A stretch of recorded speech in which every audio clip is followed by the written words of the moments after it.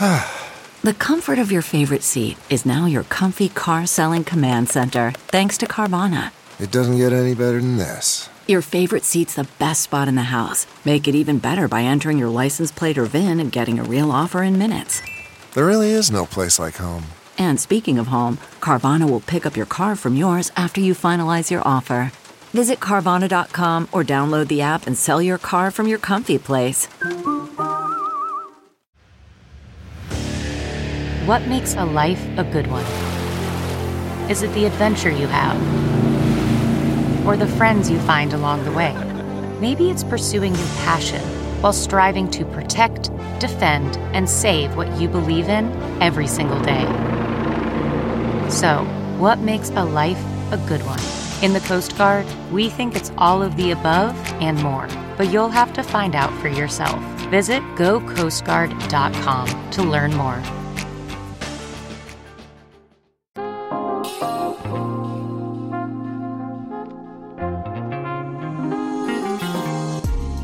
Welcome to China Corner Office, a podcast produced in partnership with SupChina, featuring conversations with business leaders from around the world about the challenges and opportunities of doing business in China, the world's most dynamic economy.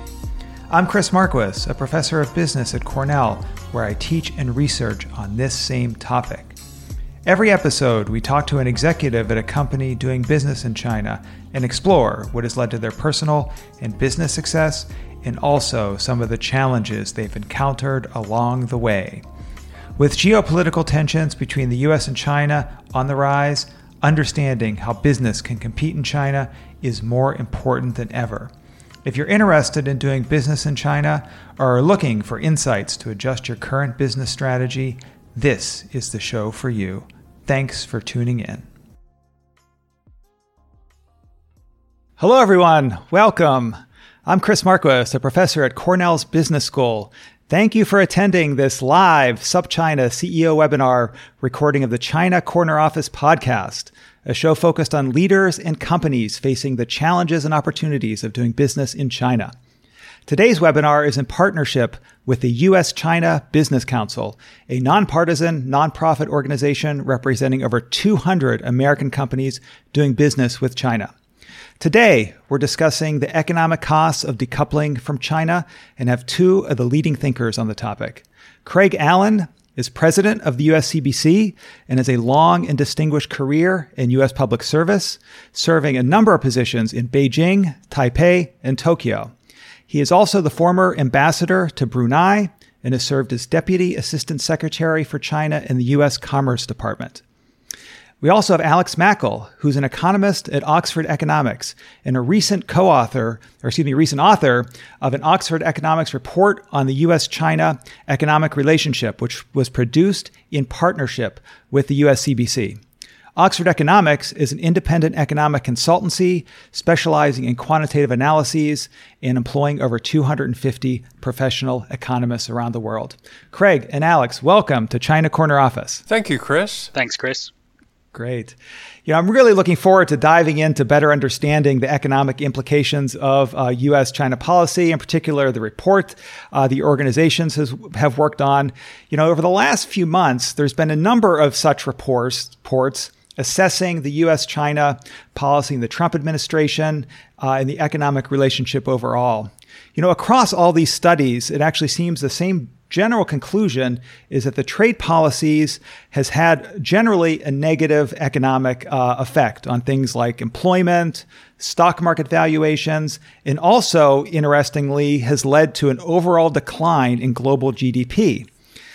Despite this, in the last few days, the U.S. Trade Representative Catherine Tai had emphasized that even though there may be an economic toll on businesses and consumers, at least in the short term, the tariffs will be maintained.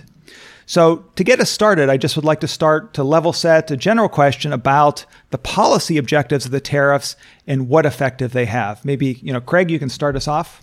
Sure. Well, thank you very much. When the tariffs were first put into place, they were responsive to a 301 investigation initiated by Ambassador Lighthizer working for the Trump administration. And the 301 investigation came up with a number of very real market access problems that foreign companies, and particular American companies, face in accessing the China market. There was a preliminary round of negotiations, they went nowhere. There was a second round of negotiations, they went nowhere. And so to spur those negotiations, the tariffs were put on, and then they were ratcheted up. So the Chinese responded in kind and put into place what were essentially reciprocal tariffs. And so today we find ourselves with a tariff rate of approximately 19% on average for Chinese goods coming into the U.S. and 20% on average for U.S. goods going to China. President Trump's original intent was to reduce the bilateral trade deficit between the United States and China. Unfortunately, it did not have that effect. The U.S. multilateral trade deficit has grown, albeit the trade deficit has shifted around. Some of the exports coming out of China have now shifted to Cambodia, Vietnam, Malaysia, elsewhere. That is the antecedent to the tariffs and the situation that we face today. Alex, maybe you want to comment a little bit about sort of particularly some of the work that you've done to really assess the impact of these tariffs? Yeah, so as part of the research that we did with the US-China Business Council, we looked at the impact of these tariffs on the US economy, and the story goes a lot more deeper than just trade. So we found that the tariffs had an effect on consumer demand because of the effect they have on consumer prices. So the tariffs lead to an immediate shock to import prices, and that leads to higher consumer prices and a decline in real income, spilling over to consumer demand. You also have a significant investment effect. So trade policy uncertainty led to reduced investment by firms domestically as well as FDI into the United States. Then you have a wealth effect. So the fact that this led to significant financial market volatility reduced household wealth and further reduced consumption. And finally, but very significantly, you have a disruption to global supply chains, and that leads to increased input costs that weighs on firms' margins and further ultimately increases consumer prices in the United States. Wow. So, generally across a wide range of factors sounds like some negative effects. I'm curious, Craig, maybe I'll turn back to you, given your diplomatic background, U.S. Trade Representative Tai has suggested that even despite these potential effects, we're going to maintain them for a while. Why would she maintain that position? Well, Ambassador Tai was very careful when she said that.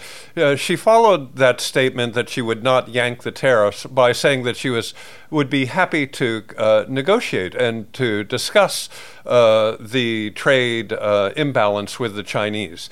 And so that, to me, struck me as a very appropriate approach here, to look at further reducing trade barriers in China, market access barriers for American exports, while keeping the tariffs in place until an agreement might be reached.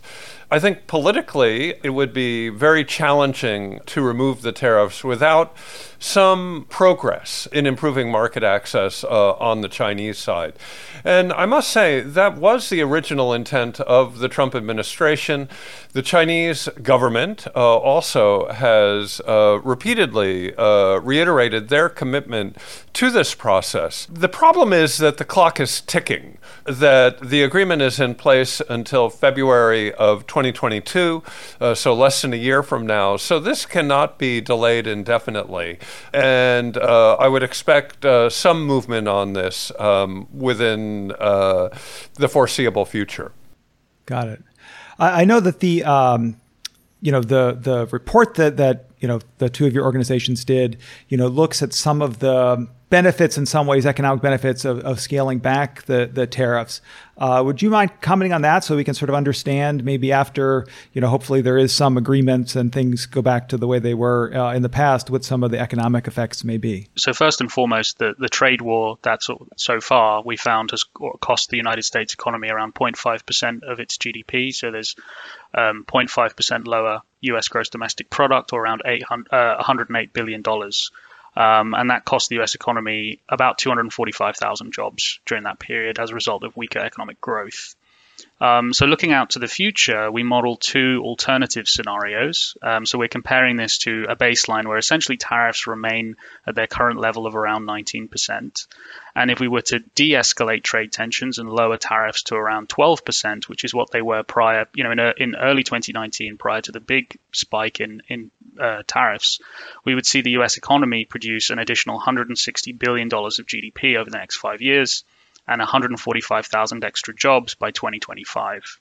Now, if you pull that down into household income, that's an extra $460 to every household over that period. So there's a significant gain from lowering tariffs in terms of GDP, employment, and real incomes. And would you mind saying just a little bit about how those calculations and projections are done? I don't think we need to get too complex, but just to give our listeners a sense of the rigor behind it.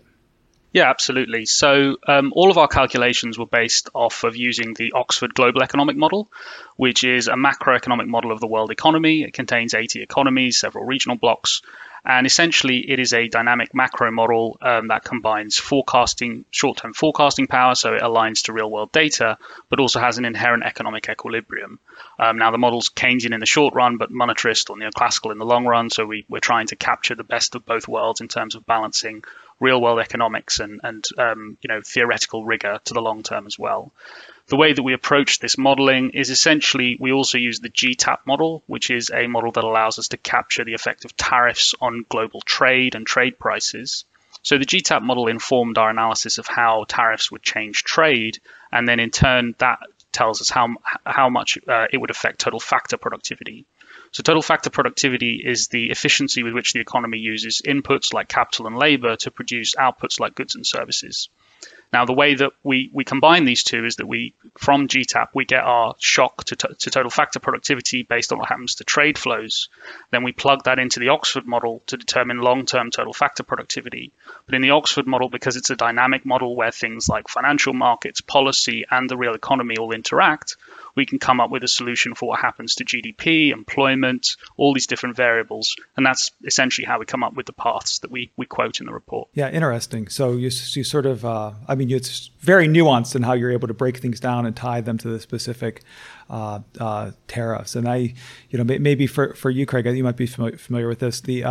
One of the questions from our viewers is at a little more macro level, and it's about the relationship between sort of reduced consumption from U.S. consumers, and if we're seeing that, then why is there a continued increase in Chinese exports to the U.S.?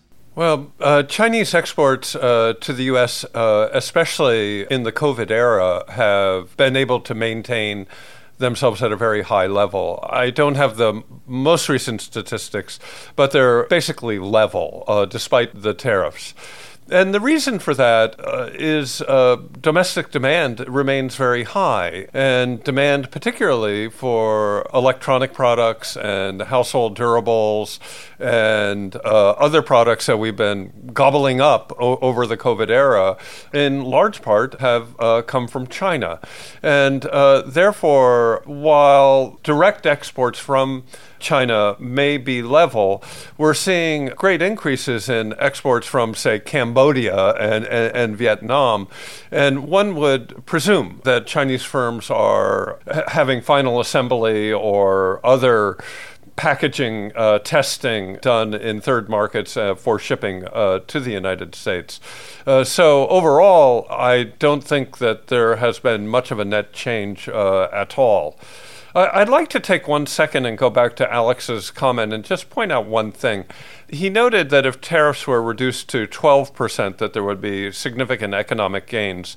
And he's correct about that. But that would still leave Chinese tariffs at an elevated level and continue to distort the overall bilateral economic relationship between China and the United States, which would probably continue to contribute to political distortions as well.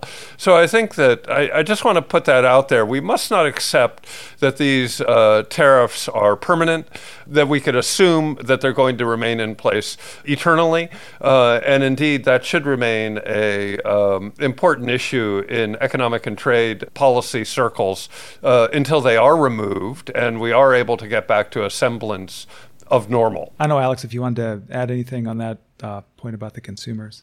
Yeah, I would just maybe add that it's important to remember just how extraordinary China's bounce back in terms of the economic shock of COVID-19 has been. So if you look more closely at the time when those tariffs were implemented, US exports to China fell by 18% over 2017 to 2019. Now, exports to China right now might be on the rise, but that's largely reflecting that just how extraordinary China's bounce back in economic growth has been. So China's import demand has been on the rise as well, particularly in relative terms, given that the other export markets won't be doing as well. I'd like to ask you, Craig, we've been focusing so far a lot on the economic effects. I mean, of course, an important part of the calculus is, sort of security risk and political factors.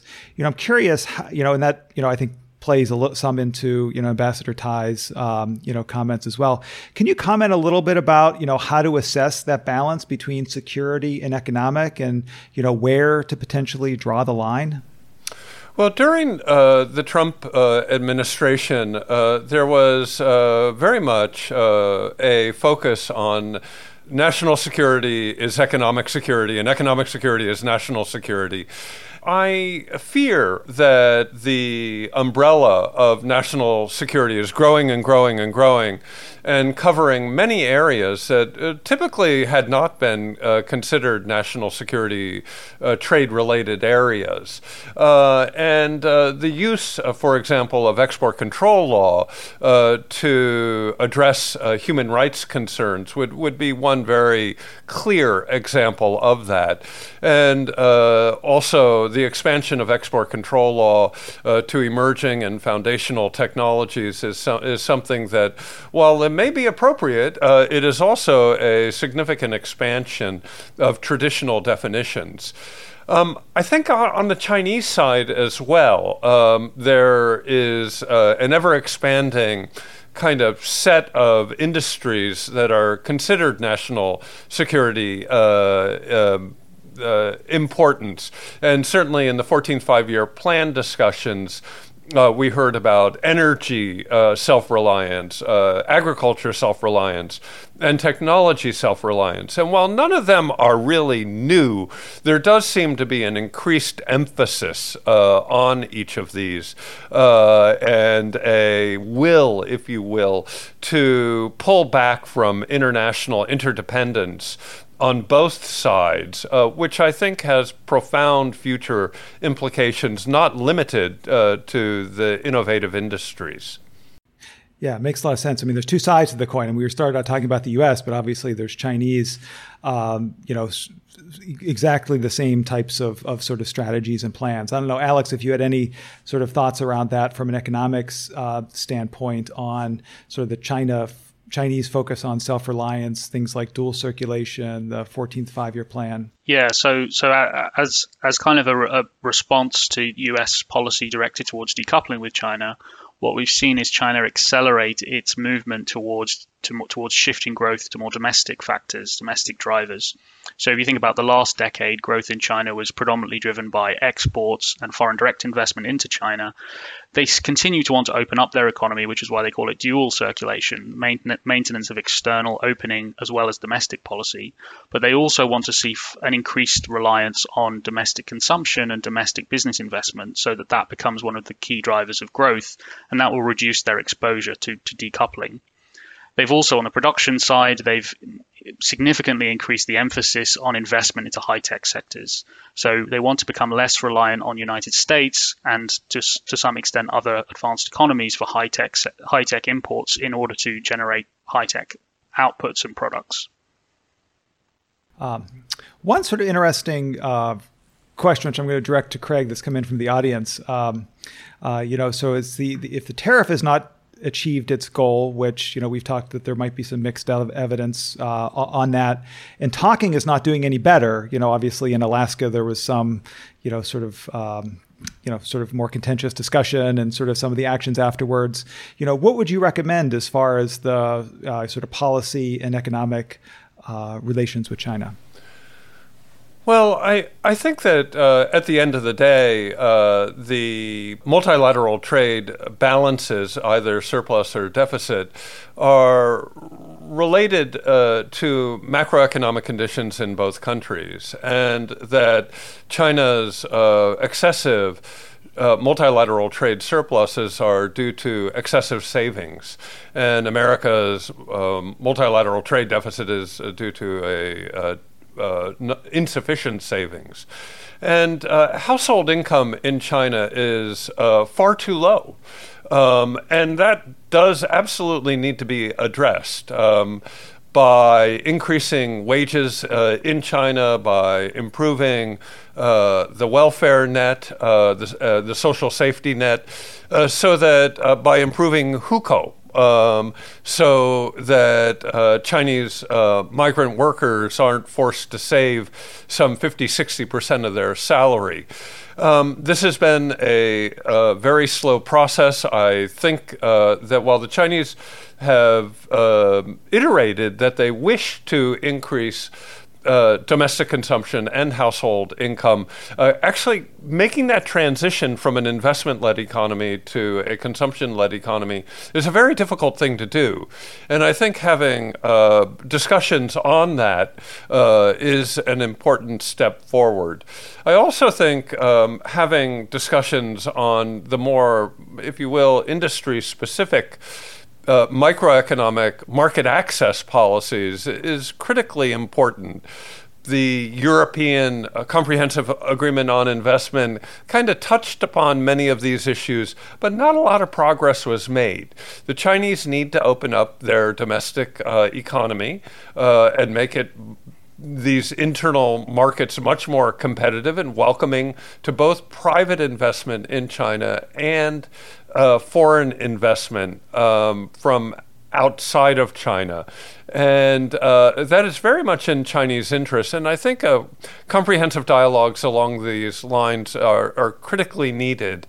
There needs to be a lot more discussion on this to encourage the Chinese to provide a level playing field for foreign companies.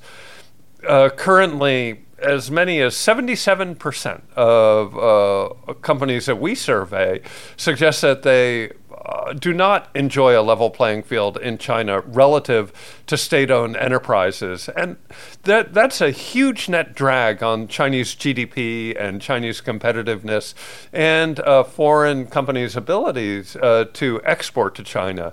So discussions with the Chinese on these subjects, I think, are very important and should be resumed at the earliest possible opportunity.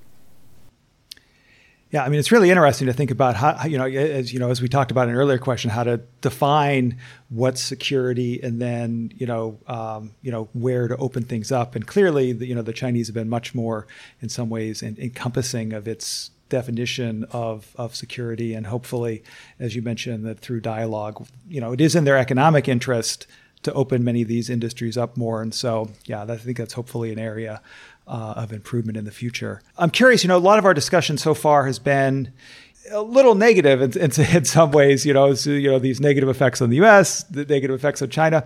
I'd like to talk a little bit about the effect of the Chinese and Chinese companies in the U.S.? I mean, the implicit assumption, I think, underlying, some of this economic policy is that, if China is doing good, then it must be that the U.S. is doing bad. And I know, some of the work has looked at, like, more on the positive side, how the U.S. has benefited from trade and investment flows with China. And so I'd love to hear a little bit about that. Maybe, Alex, do you want to start us off? Yeah, so our report wanted to do a deep dive into some of the gains from trade and investment ties between the United States and China. As you say, people tend to focus on the negatives. So our report tries to balance that out a little, but we do consider the negatives in turn as well and make sure we address them. So in terms of exports, China is the world's fastest growing economy in dollar terms. So China will be responsible for a third of global growth over the next decade. Oxford Economics forecasts China to become the world's largest economy by 2030. And decoupling or not, that's probably going to take place. So China is going to be a significant export market for the United States and other countries, or potential export market for a long time to come. So U.S. exports to China, we actually estimated how many jobs are tied to U.S. exports to China, and we arrived at 1.2 million jobs in the United States. And that is, the way we estimated that is looking at the output to employment multipliers quoted by Implan. So essentially every dollar of production in the United States has a certain number of jobs tied to it. And so by looking at export products by category, we can kind of estimate how many jobs are tied to exports to China. And it combines not just the direct effects, but also the spillovers to other industries through supply chains within the United States. So as I said, we got to 1.2 million jobs. In terms of imports as well, imports from China mean there are essentially cheaper goods for US consumers. So if you think about things like furniture or clothing that are produced in China, as well as electronics, and the supply chain effects there are really significant when it comes to electronics. The US exports semiconductors or has exported semiconductors to China in large quantities, and China has then assembled things like smartphones, smart TVs that get re-exported back into the United States. So this means lower prices for consumers as well. Now, just to kind of balance that out, there have been tensions that have arisen from the effect of cheap Chinese imported goods on the US manufacturing sector. And that's one of the areas that led to the tensions that ultimately triggered the trade war. If you look at that in more detail, what you see is that the reason that it seemed so costly is because of the geographic concentration of those job losses. But actually, on aggregate, the United States has benefited from imports from China in terms of real income and employment, but those gains have been spread out more across the country.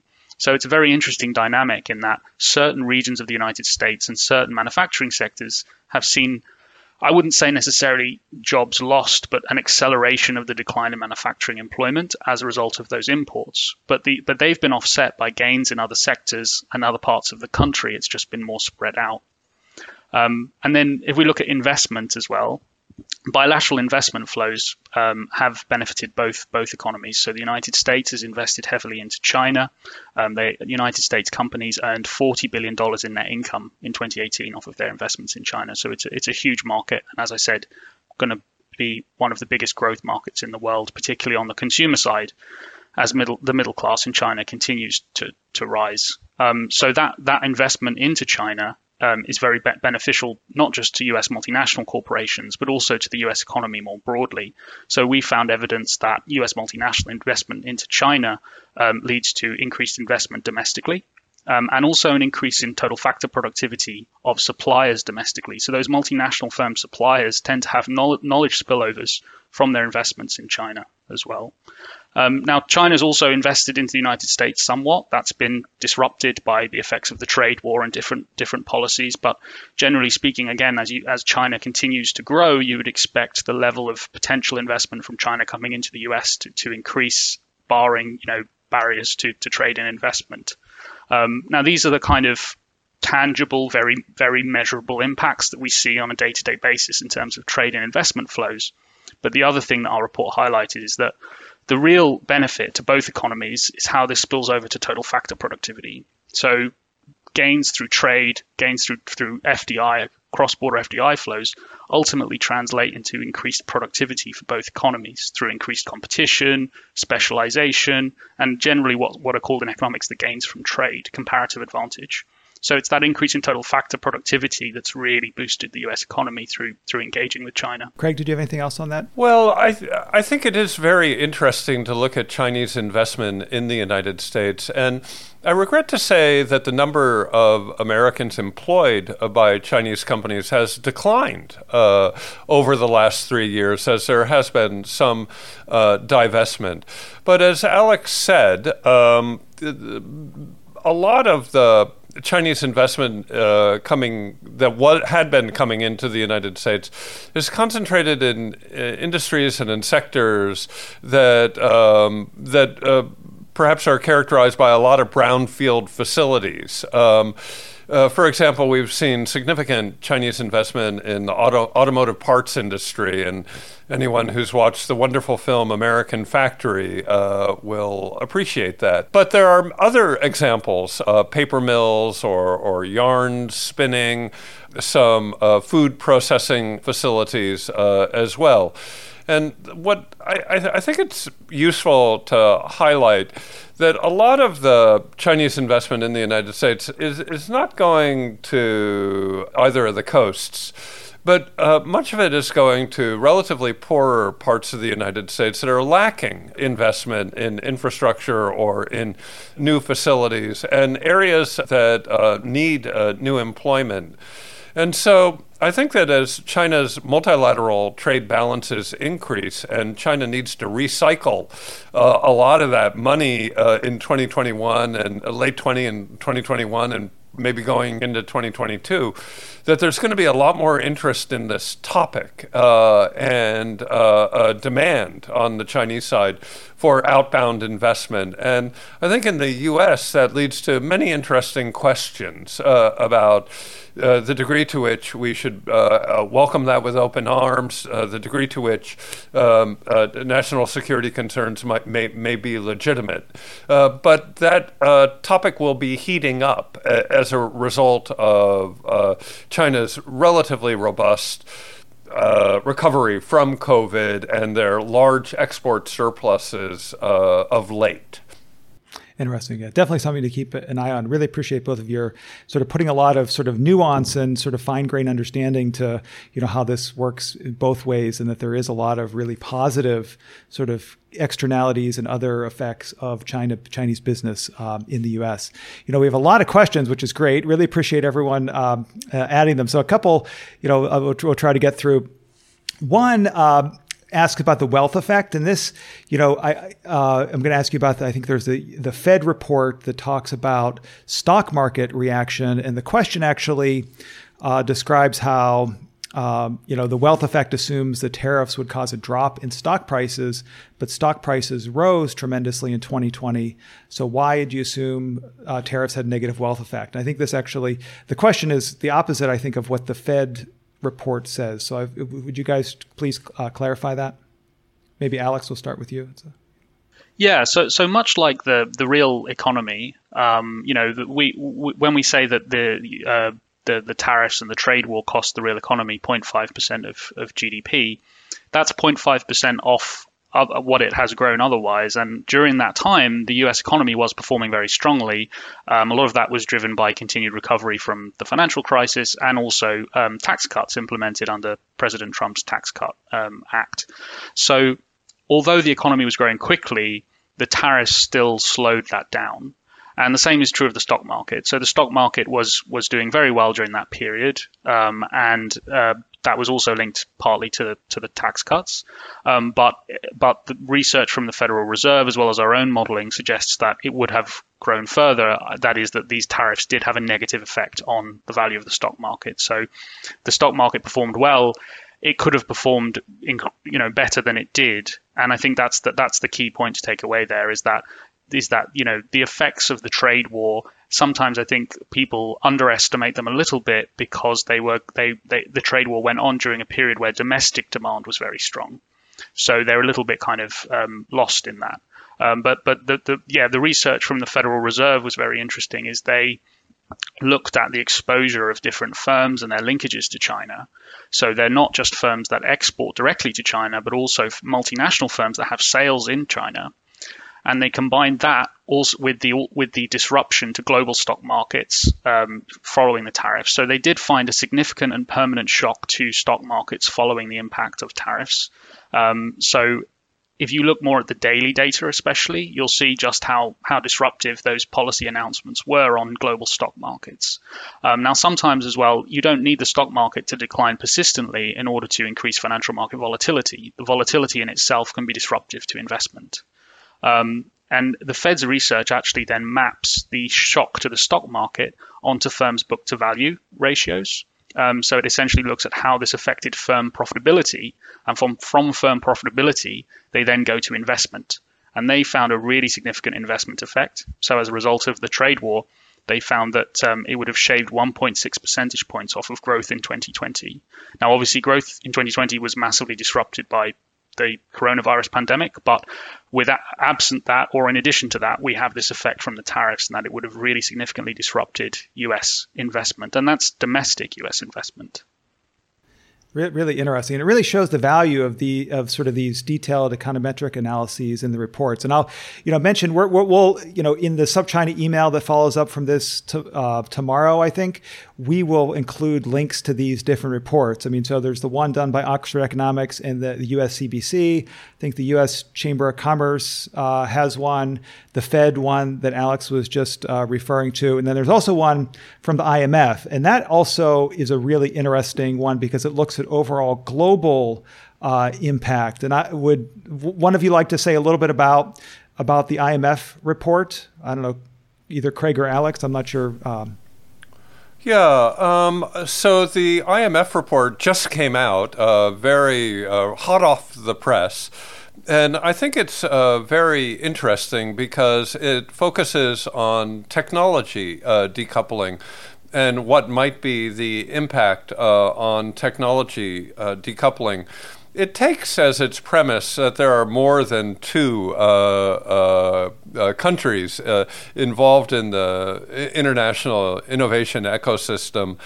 So it's a very sophisticated model, and it looks at three factors: the reduction of global trade flows as a result of tech decoupling, sectoral misallocation or wasted investment, if you will, and lower foreign knowledge diffusion across borders. And so this is a very ambitious study because it's kind of hard to model knowledge diffusion in a mathematical sense.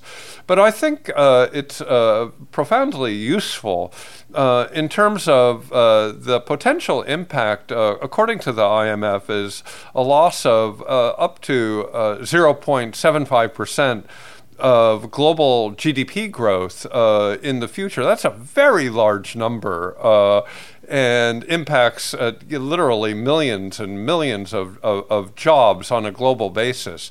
So the IMF, I think, has done us a very good favor here by trying to quantify the impact of technology restrictions and barriers to knowledge diffusion. And I think worthy of consideration by all. Yeah, and I think, it really highlights that we have these global webs of commerce and supply chains. And it's, I know that there's a lot of focus sort of bilaterally, and we're talking about China and the US as if they're sort of separate entities. But I think that report really nicely, illustrates that the world economy, as a whole, what was affected, not just the, either China or the US. Thinking about things sort of beyond a bilateral perspective, I want to dive actually a little bit into some of the industries that are highlighted in some of these reports. And so one of the industries is semiconductors. And I think you talk about it some in your report. I think the Chamber report talks about it as well. One of our questioners actually introduces Taiwan into the mix, which is obviously important when you think about semiconductors. So, how do you think about, sort of, the export controls, et cetera, in the chip sector will hit the U.S. chip makers, and then also, what effect does that have on sort of Taiwan? And the question also goes on to ask, how will China deal with a company like TSMC in Taiwan? So, I think that the semiconductor industry really brings home this idea of global supply chains and how they affect the impacts of these types of policies. So if you think about the semiconductor industry, the United States is a global leader in semiconductor production. Over 50% of semiconductors are produced in the United States. But they export a large amount of this to Asian economies, including China, but not as finished products, obviously, but in order for those economies and China to assemble the finished products. So semiconductors, various other parts are sent to China, and they are moved down the supply chain, where they then get assembled into smartphones, smart TVs, other electronic devices. Even cars use a large amount of semiconductors. And then some of those will be re-exported back to the United States. So in essence, the key thing to keep in mind there is that will ultimately lead to higher prices for US consumers as well.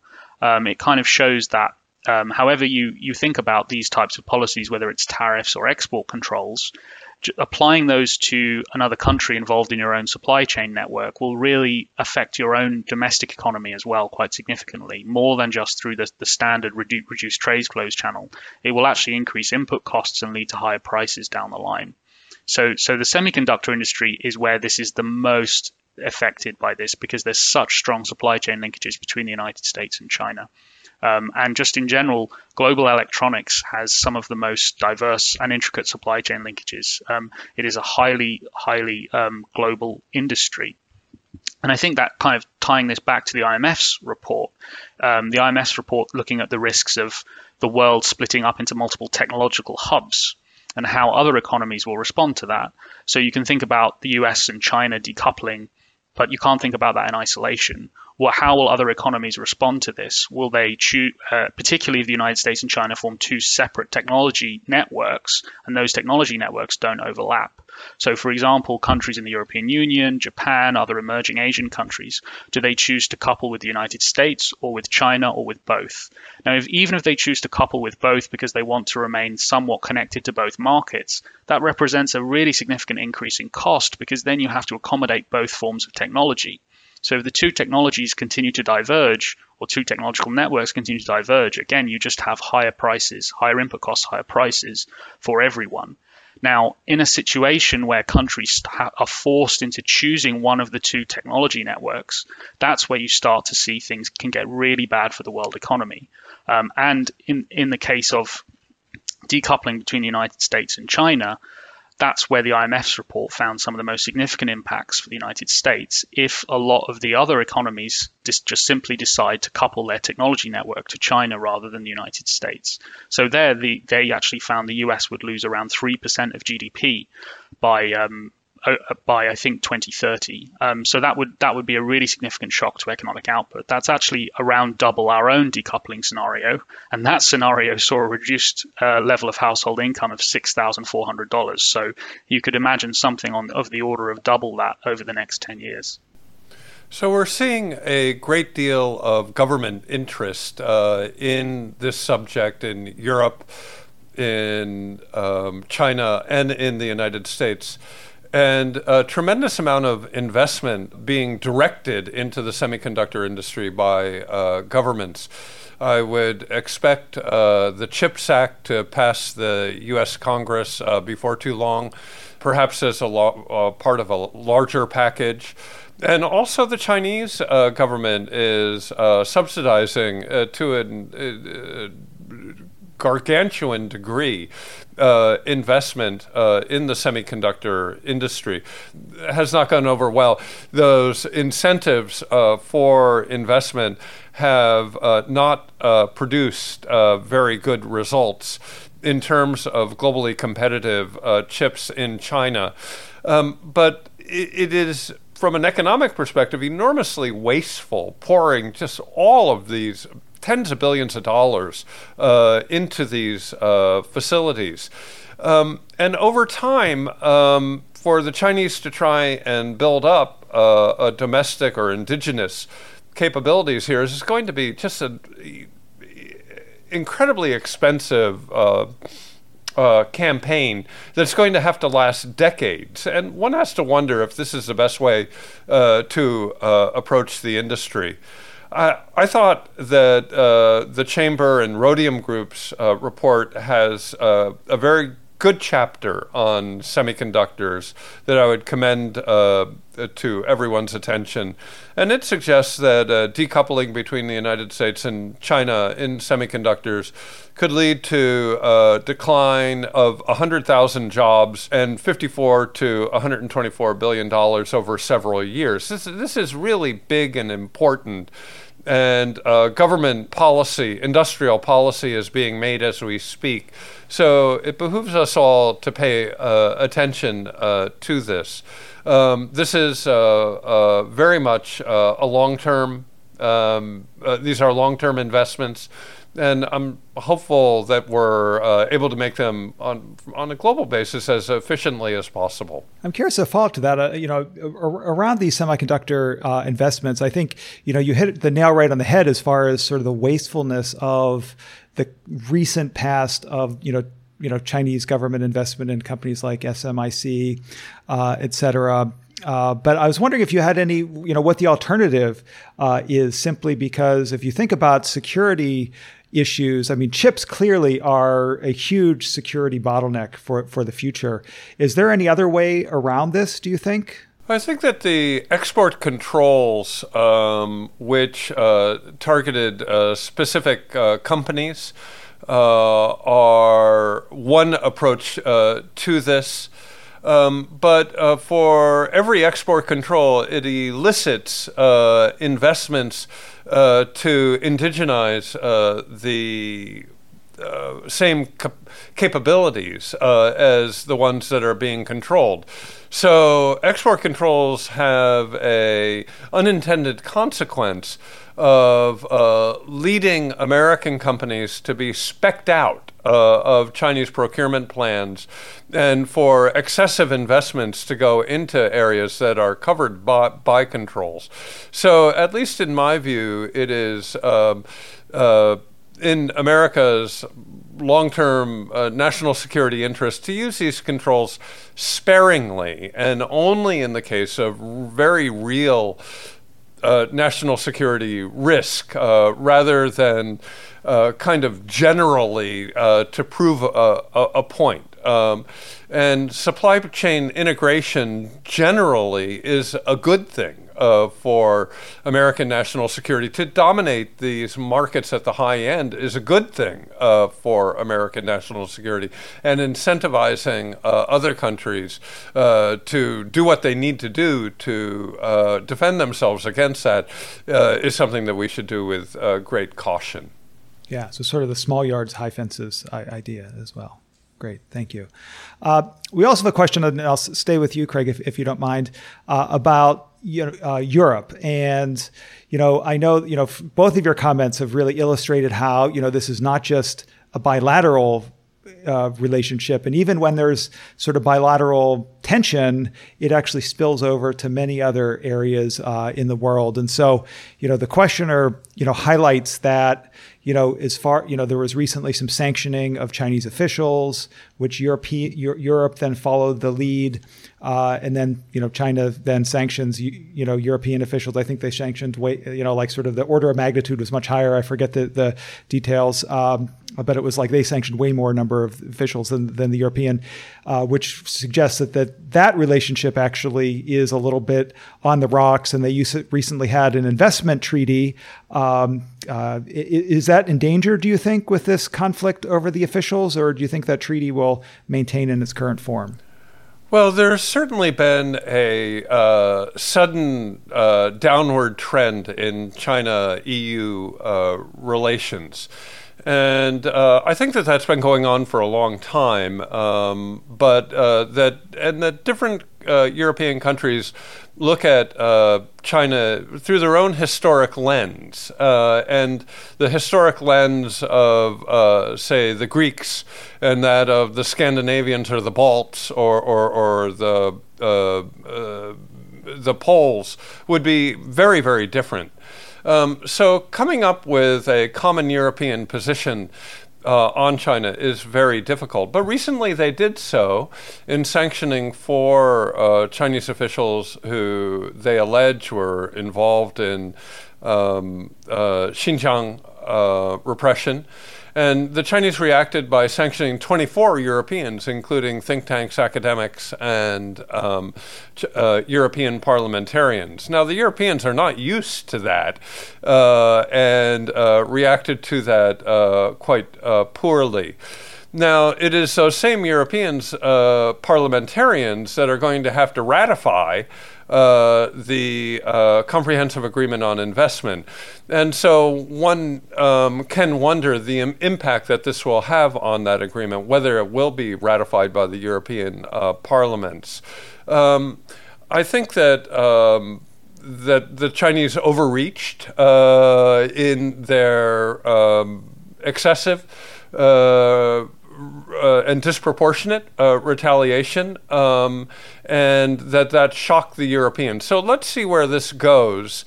But the U.S., it certainly helped the U.S.-EU dialogue on China, and Washington and Brussels are talking yet more vigorously. And I think that you'll see that in the G7 discussions coming up as well. So it's not only regional, transatlantic, but also multilateral going into the G7. Great, thank you.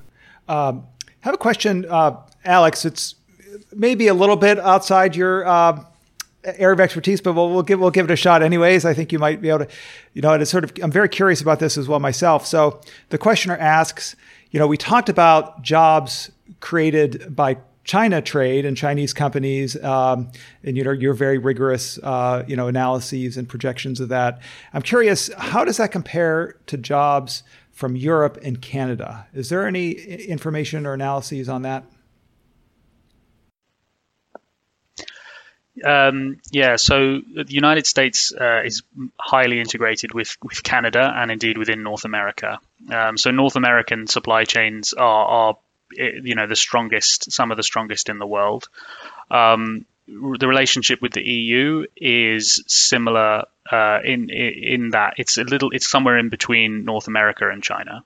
So the links between the United States and Canada are extraordinary. There's two very, very integrated economies. The links between the United States and the EU are strong. They're perhaps more for historic reasons stronger than with China. The one thing I would say there, though, is that the extent to which the Chinese economy is forecast to grow does outstrip the EU and Canada by some margin. So China's economic growth has already been extraordinary. It is forecast to continue to be somewhat extraordinary. And sometimes I think people have a tendency to overplay this idea of the slowing down in growth in China. Growth is slowing down as a growth rate, but in dollar terms, that as your economy gets bigger, that growth rate as a raw growth figure tends to look smaller because in dollar terms it's still the same. So 1% of growth on an economy that's a size of 1 billion versus 1 million is quite different. And China's growth rate is going to only slow to about 4.5% over the next 10 years. That's not exactly a slow pace of growth. So I would say there that the stronger relationship in terms of trade and investment already exists between Canada and to some extent the EU. The potential for that with China is much, much bigger in going forward. The potential to grow. Can I add just a little bit to that? We have a tendency to define jobs in a certain way as manufacturing jobs and agricultural jobs.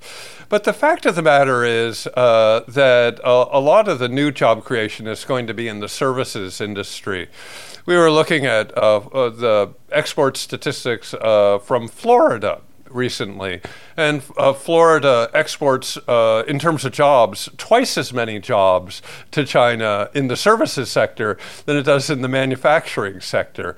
So when we talk about jobs, we mustn't forget about Chinese students coming to the United States, Chinese tourists coming to the United States, Chinese consumption of American media and the jobs that they create. And I think that that's really important, that that we recall that it's not only about exports of physical goods, but that indeed services is making a larger and larger percentage of that total job production. And we must keep in mind also that a lot of those jobs are to low-income Americans, be it in the hotel or the restaurant industry and others. So let's keep a realistic definition of jobs here, rather than our old framework of manufactured jobs and agricultural jobs only. It's we have to keep this in the proper perspective, and China's contributions both on the manufactured side, the energy side, the agricultural side, but especially the services side, is important and will only grow in the future. Yeah. Go ahead. Do you have something more on that, Alex? Yeah. I'd just add that there's also often, there's increasing talk of repatriating supply chains and repatriating manufacturing production, and that may be due to more than just economic factors. But one thing I would highlight there is that the repatriation of manufacturing supply chains to the United States is not going to create a lot of jobs going forward, and a lot of that reflects actually increased automation and robotics. So as if you were to bring a lot of the factories that are in China and linked to US supply chains back to the United States, that isn't going to stimulate employment very much in the United States. A lot of that will just be done by robots and machines going forward. And increasingly, we're going to see a decline in manufacturing employment as a share of total employment because of automation trends more than anything else. This general point that to change our frameworks about what employment is and to really incorporate service jobs in that is hugely important to think about going forward. And that, relates as well to the Chinese domestic situation and how they've been trying to actually, shift from much more of a manufacturing economy to service and consumption-based economy. And there's a couple questions actually on that topic that relate to sort of the domestic situation in China and how that relates to the growth of the Chinese domestic economy. So one is about the willingness to improve labor and environmental work standards. There's lots of this studies of countries overcoming the middle income trap and the need to improve on that to increase the domestic balance of trade across different industries, and then also about information flow within China and how that has decreased recently in recent number of years and how that affects productivity. So what would your comments on those sort of China domestic situation and productivity across sectors? Yeah, I would say that there's a rip-roaring debate in China on this subject. And I think it behooves us to cheer on those who are asking for higher wages and a middle-class lifestyle, and who are unhappy with labor protections that are offered in law but are seldom enforced. And that, I think, is something that has indeed global implications. And so the faster wages rise in China, the better working conditions are in China, the more China will import, and China will begin to look on a trading or on an economic basis, less investment driven, less net export driven, and more internal domestic consumption driven, the better off we all are, especially Chinese people. And that's something that we should really cheer on. And I think an appropriate subject for multilateral discussions under the IMF or regional discussions, be it APEC, or bilateral discussions between the U.S. and China. I think that's all very relevant and important. China needs to move a couple percentage points of GDP from net investment to increased consumption every year.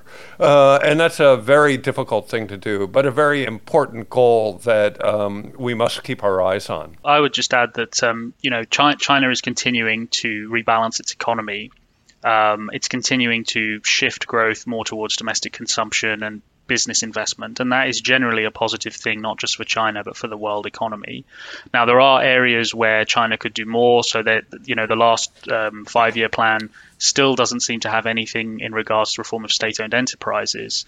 But generally, there is a trend to try and shift away from a highly government-oriented investment model, more towards private sector business investment, and with that consumption and an increase in living standards. We're almost out of time. We've about a little over a minute left. And as the last question, Craig, if you don't mind, I'd like to ask you, put you on the spot. Let's say that, Ambassador Tai calls you up and says, we're thinking about possibly changing some of the tariff structure, changing some trade relations with China. What's your recommendation to her?